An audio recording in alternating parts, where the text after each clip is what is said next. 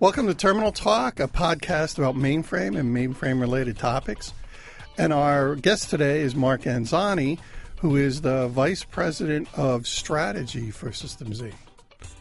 I would say IBM Z, Frank. Right. Well, have you not been paying attention? Can you explain that? That's a great place to start, don't you think? This whole brand thing is really getting me confused. Yeah, it actually turns out to be a fairly amusing conversation that I've had a number of times, because obviously we periodically will rebrand as many different products do. We've gone through a host of them in the history of the platform, and it's quite common for folks to talk about System Z, which was replaced by Z Systems, and then with the introduction of the new platform, the Z14, we became IBM Z. And that's where some of the amusement comes in, because as everyone, I think, knows, for a long period, the Z was always a small z. But with the introduction of IBM Z, we deployed the capital Z. And that would result in presentations that I would do, slides that are up there being presented, and then folks correcting me saying, look, you've got a big Z and it should be a small z. And then I say, well, no, actually, this is our rebranding. It is now IBM capital Z.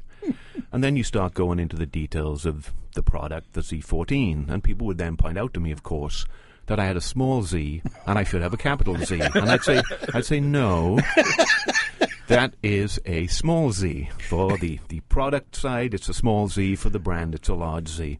And this may sound like a minor thing, but you can really waste some time having a conversation about big and large. Now, does it happen the way I'm picturing it, where, you're having a normal day in the office and someone just bursts in the door, out of breath, they obviously ran in from their car, they had guys, capital Z. And everyone just drops everything. Genius. Yeah, it's no, it's not that dramatic.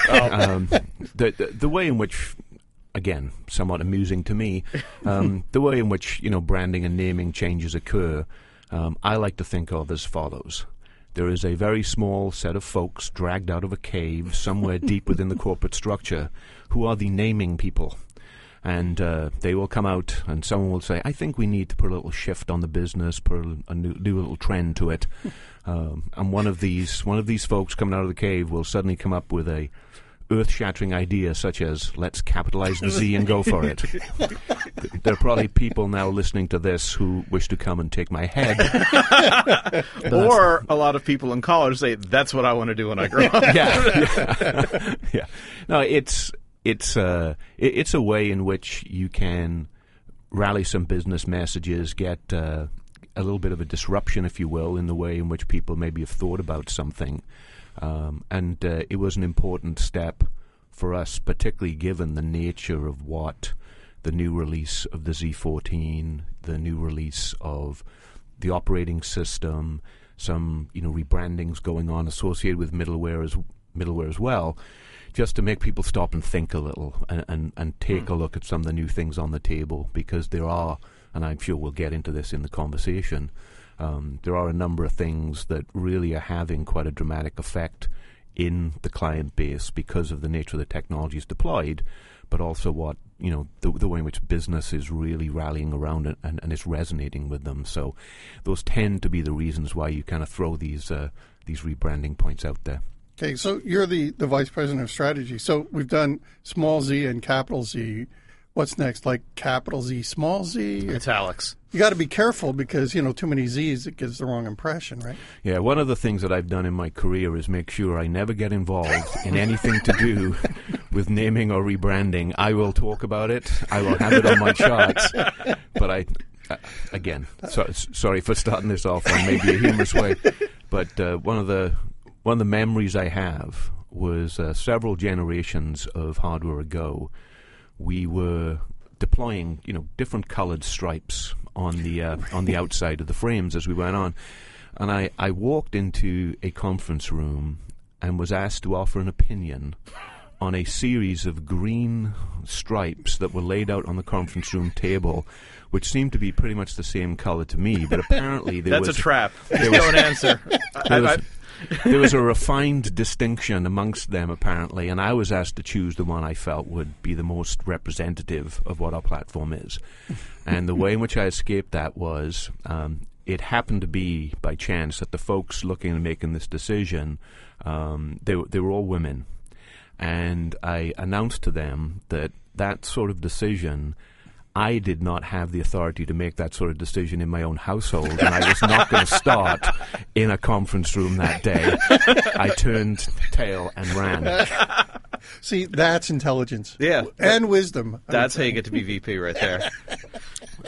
Anyway, there we go. So we're talking about, the new IBM Z. Yeah. And you couldn't hear it, but I was capitalizing it there.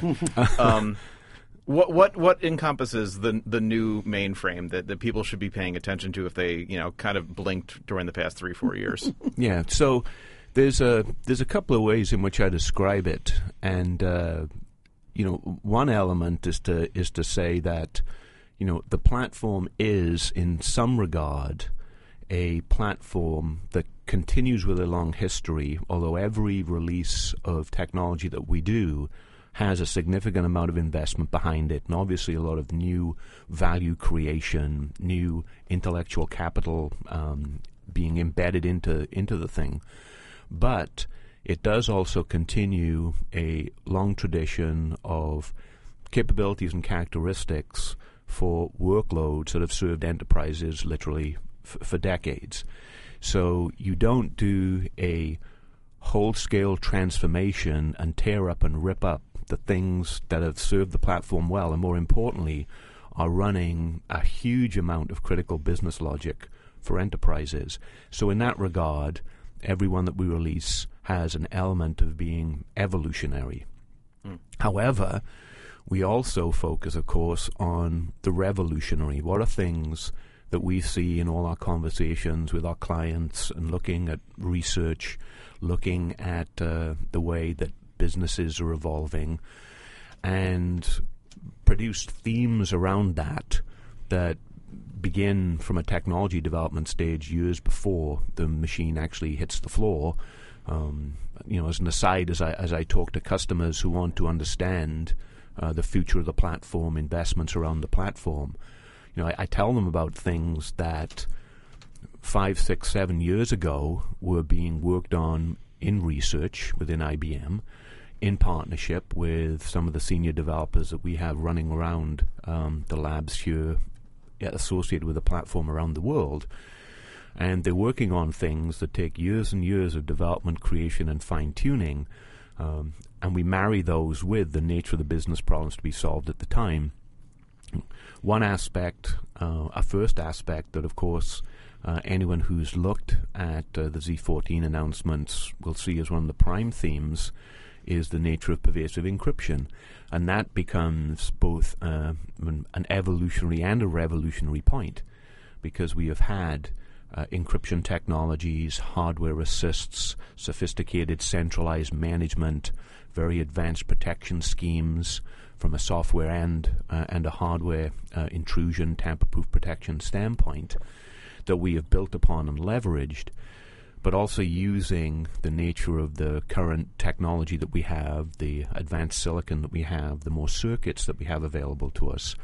The teams have created an incredibly powerful, large-scale encryption environment that is hitting the marketplace at exactly the most perfect time for the reality of the world in which we live. I mean, we all see the nature of the threats that are out there, and it's not as much the threats of the individual rogue hacker, the person who wants to play around and penetrate technologies. These are very large-scale, legitimate threats against a business, the data, the nature of their operations that come from folks who are either, criminally, commercially minded in what they do, or they are from, state-run organizations who are trying to get access to intellectual property or to destabilize or affect certain businesses. So point number one for the new Z14 release, and of course with the nature of the operating system exploitation, z/OS, Linux, etc., that brings a set of technologies to companies where they can now much more simply and much more confidently feel that they can protect the data that is critical to them, the nature of information about their customers, private information about their customers, and protect it in an economic way where in the past they just would not do that. Mm-hmm. And because it is much more powerful in terms of being able to do all of the encryption, manage all the keys associated with it, have all the recovery-related actions that are so important for gaining access to your information, they're able to do it in a way that, number one, is economic, and then number two, allows them to greatly simplify the processes that they have to go through to decide what information to encrypt.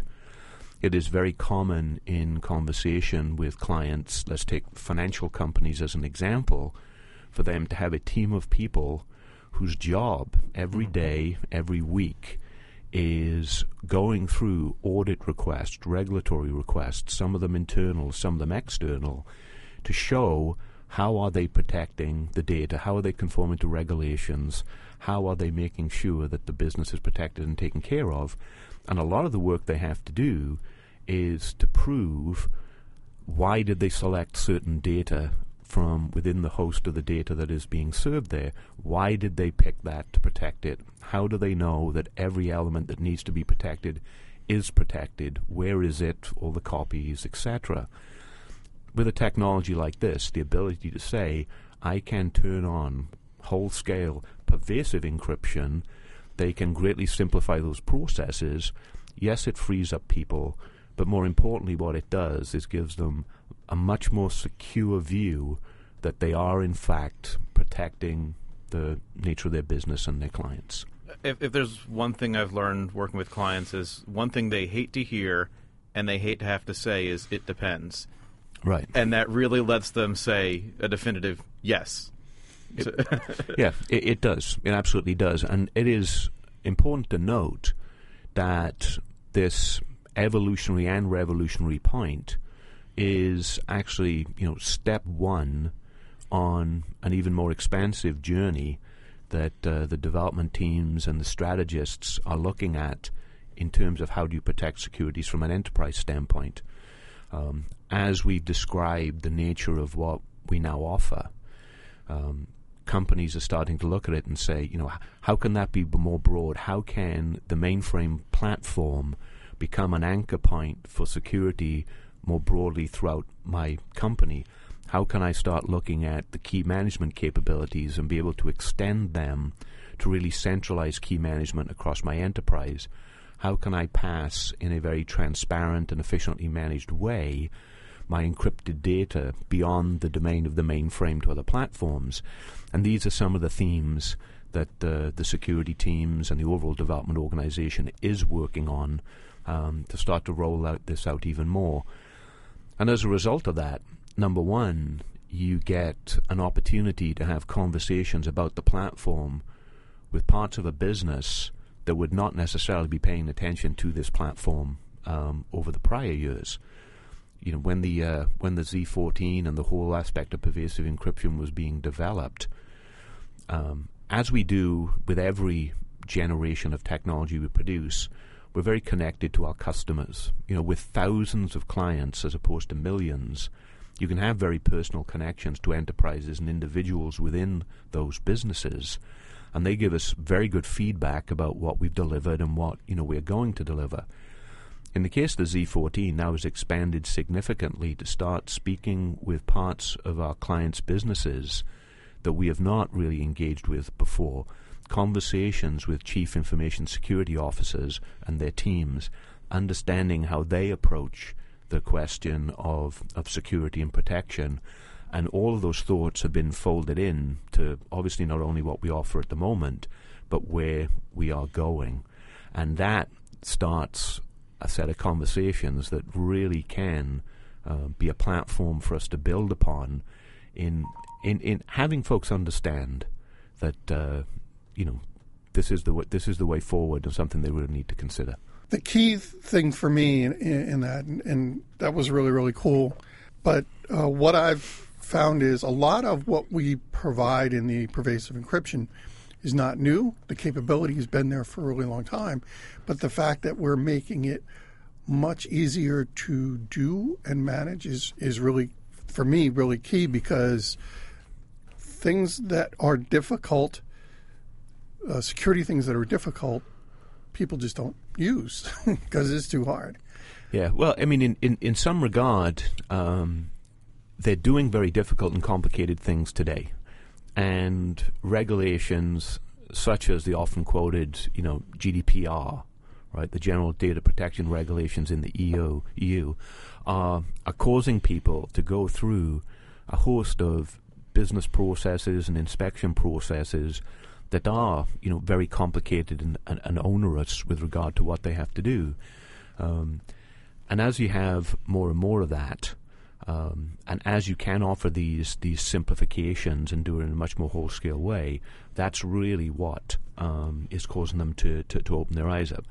I'm bold enough to think and to say that these sorts of capabilities are going to be a very good way that will cause clients, and in a number of cases, I believe, totally new clients, to think about this platform as the data serving engine for their enterprise, that they will bring databases from a host of other platforms that need to be protected in a whole-scale manner and start to consider placing them on Z. Now, this is another interesting aspect of strategy and strategic planning. Sometimes these things fall into your lap, and sometimes they're there because they are, an overt plan forward. If you think about all the work that has been done by the teams focused on open source technology support on the platform, if you look at the efforts of the past couple of years around open source databases, MongoDB and MariaDB and Postgres, those are all capabilities and enablements now that with pervasive encryption in a Linux environment, we can offer a much more simplified way to protect data there. And as clients are growing up on that, and as they want to go for very large-scale data serving in a protected way, what better platform is there on the face of the planet than Z? There isn't one. With the economics right, with the management simplicity correct, it opens up a whole new set of doors. And that's why it's such a very exciting time, I think, for this IBM capital Z brand and all of us that have the honor of working on it. So you've mentioned security is the big thing, and it is. I get it. Outside of that, why would somebody want to buy one of these new capital Z machines? Well, there are some fundamental aspects that we have worked on for a number of years that really feature around the true economics and scale and the nature of what you serve with the realities of the way that workloads operate and perform today. Maybe one way to describe it is to sort of step back a little bit and just layer at a very high level some of the strategic directions for the platform, the core of what we speak about when asked to describe strategy to companies. Number one, we begin with a discussion around what we call the strategic foundation for the platform. And the strategic foundation is a very, healthy and considered set of investments in the technologies that we have, that we develop, and we move forward with. It is the investments in very complex and sophisticated hardware, which, interestingly, when you get a chance to talk to clients who have no familiarity with the platform, and you really take them through in a measured cadence of the nature of each component of the system and what it does and from where it has come from, their eyes just open up absolutely wide because they have no idea of some of the new and sophisticated aspects of technology that are being driven through this platform. It's not an important point to the way business runs in the grand scheme of things, but when you tell them that the fastest available commercial microprocessor on the face of the planet is within our machine, they would never have expected that to come from a technology where they're often, their view of it is a very aged and historical view. So you have technology investments such as that. You have all the changes that are being done in the software development processes related to Agile. the ability to deliver function much more rapidly and much more consumable elements. All of those changes go into, what we would call the integrated foundation of the platform. Oh, by the way, another important aspect of strategy is all the things being done around the economics of it. The container pricing developments and announcements of this quarter are, and a platform upon which we will build next year with other offerings, is a way in which you can have very transparent, very simple comparisons now of what it costs to put a new workload on that integrated technology foundation and be able to do it in a very simple comparative manner to what it would cost on x86. To be able to bring new workloads over and not have them affect the costs and economics of what else may be running on the platform, right? That's a part of the integrated foundation as well, and a thrust around that technology, advancement, and the economics of it. With that base set, you then move into open, modern access to that core business logic, whether it has been running there for decades or whether it is new work being deployed in a matter of just a few months by a client. And that's the whole aspect of modern APIs, RESTful interfaces, microservices, which I know you have labored on and led for us for a long period of time, Frank. So with that then in place, you start having conversations about Swagger compliant interfaces and JSON related calls coming from applications, being able to go into that traditional core, into Kix and DB2 and into IMS in a way that the application programmer does not need to care about at all, and in fact many times does not even care that the microservice they are using is going into a mainframe infrastructure. That openness, modernization of all of that and all the tooling and the investments into DevOps, etc. that is done, that then elevates the view of the mainframe platform as an enterprise-class server with all of the waves of connectivity that developers today in the modern world, in hybrid cloud environments, would be associated with. So you then have that built as a secondary level on the integrated foundation. That then allows you, with the economic discussion, to engage much more closely in new workloads, capturing new workloads, which has been a focus of ours for a while, but we've enabled some even better ways to allow people to have that conversation. With the capabilities for analytics on the platform, mathematical acceleration with hardware on the platform, much larger memory spaces to be able to do analytics there, acquisitions of technology to do much more efficient inline scoring, all things like that. Those are examples of new workloads that come on it. And then finally, the top layer of what we would describe as a strategic chart is how can you present Z and its capability in new ways in the world where more and more businesses are looking at how cloud services will be an important part of the way in which they consume service. They can be cloud services and efficiencies just for orchestration and provisioning from an end-user standpoint more efficiently within the business, or the ability to leverage a variety of services, cloud capabilities that come from the public providers, of which we all know. So you've started to see some of that coming with Z Technologies in the backbone of it, and the high security business network, blockchain, one example of that from the IBM cloud business being driven by Linux One. But you're going to see more of that. You're going to see more services coming out from IBM Cloud Services where there is Z technology in the background. A number of questions have come up and a variety of efforts that have been underway for a while around how can the Z platform and the encryption that we spoke of be used as a way of strengthening and offering unique services from the IBM Cloud business for clients to be able to consume. There'll be news about that this year. There'll be even more news about that next year in terms of that variety of services. And that then results in interesting conversations with our clients who use services from other companies, and it again is reasonable to believe that we can have a chance to start seeing Z deployed by other cloud service providers, because it's going to be a critical technology component for secure cloud in the future. This is great. I know that you're a man with a schedule here, and kind of want to ask a somewhat open-ended question. Let's say I'm a sysprog, or an operator in say Ogden, Utah, or Fish Camp, California, Pocatello, Idaho. Right, Lower Caribou region of Canada.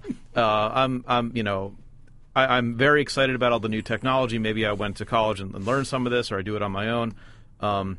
But my job is just to keep these systems up and running, and the same way they were for the past 25 years.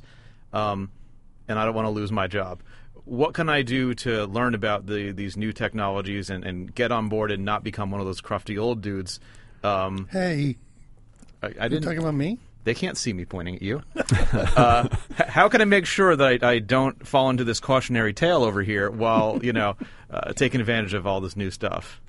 So I mean, that is a very good open-ended question that could consume 2 hours of podcast, and I don't think we'll do that. But some examples. If there is an interest or a desire to become experienced in some of the newer software technologies, for example, that are available on the platform, for a sysprog or a DBA to just kick the tires on it and get used to some of the new functionality. As a part of the announcements in July around the Z14, there was also introduced a concept and environment called Z-Trial. Right. And Z-Trial is a way using, IBM's developer environments, cloud-based service, to be able to go in and work with a new piece of software. One of the first ones that we put up there was z/OS Connect, our technology to be able to, which I sort of describe as a Rosetta Stone, an ability to speak multiple languages, going, stealing that, outboard. Yeah, I'm on tape in too many environments now. It's mine. But its ability to be able to communicate out with RESTful interfaces, modern common access, and also be able to speak the language of the mainframe with messaging going back in, Kix, DB2, etc. If someone wants to kick around z/OS Connect, they can just go for free into the Z-Trial environment, become experienced with it, play with it, without having to create a proof of concept environment within their own shop to be able to do it. There are also a variety of capabilities through the whole skills program that the ecosystem team drives. Services such as, for example, from Marist, there are free capabilities to do online learning, trying different modules, be able to, look at these new technologies and become certified with them. There is partners that we have out in the environment. Interskill is one example that I often quote of a company that has for years been involved in the online mainframe training environment. A number of our clients have enterprise licenses for access to Interskill technologies. But Interskill, working with us, has also made available at different times their online courses for free. They're self-paced learning. I've been through a number of them myself. You have environments as a part of the training module where you go on and you're programming, you're doing configurations and trying things. And at the end of that and other programs within IBM, you're able to get badges, IBM badges. And this seems to be a particularly interesting area for some of the newer generation of technologists that are coming to all platforms. The ability to have online badges, metadata associated with them that you can bring into your various social profiles, LinkedIn, etc., and accumulate validated certifications and skills for these new areas. And those are just incredibly valuable on resumes. They show that you're maintaining an interest and advancing your own personal skills. And we invest heavily in that area as well.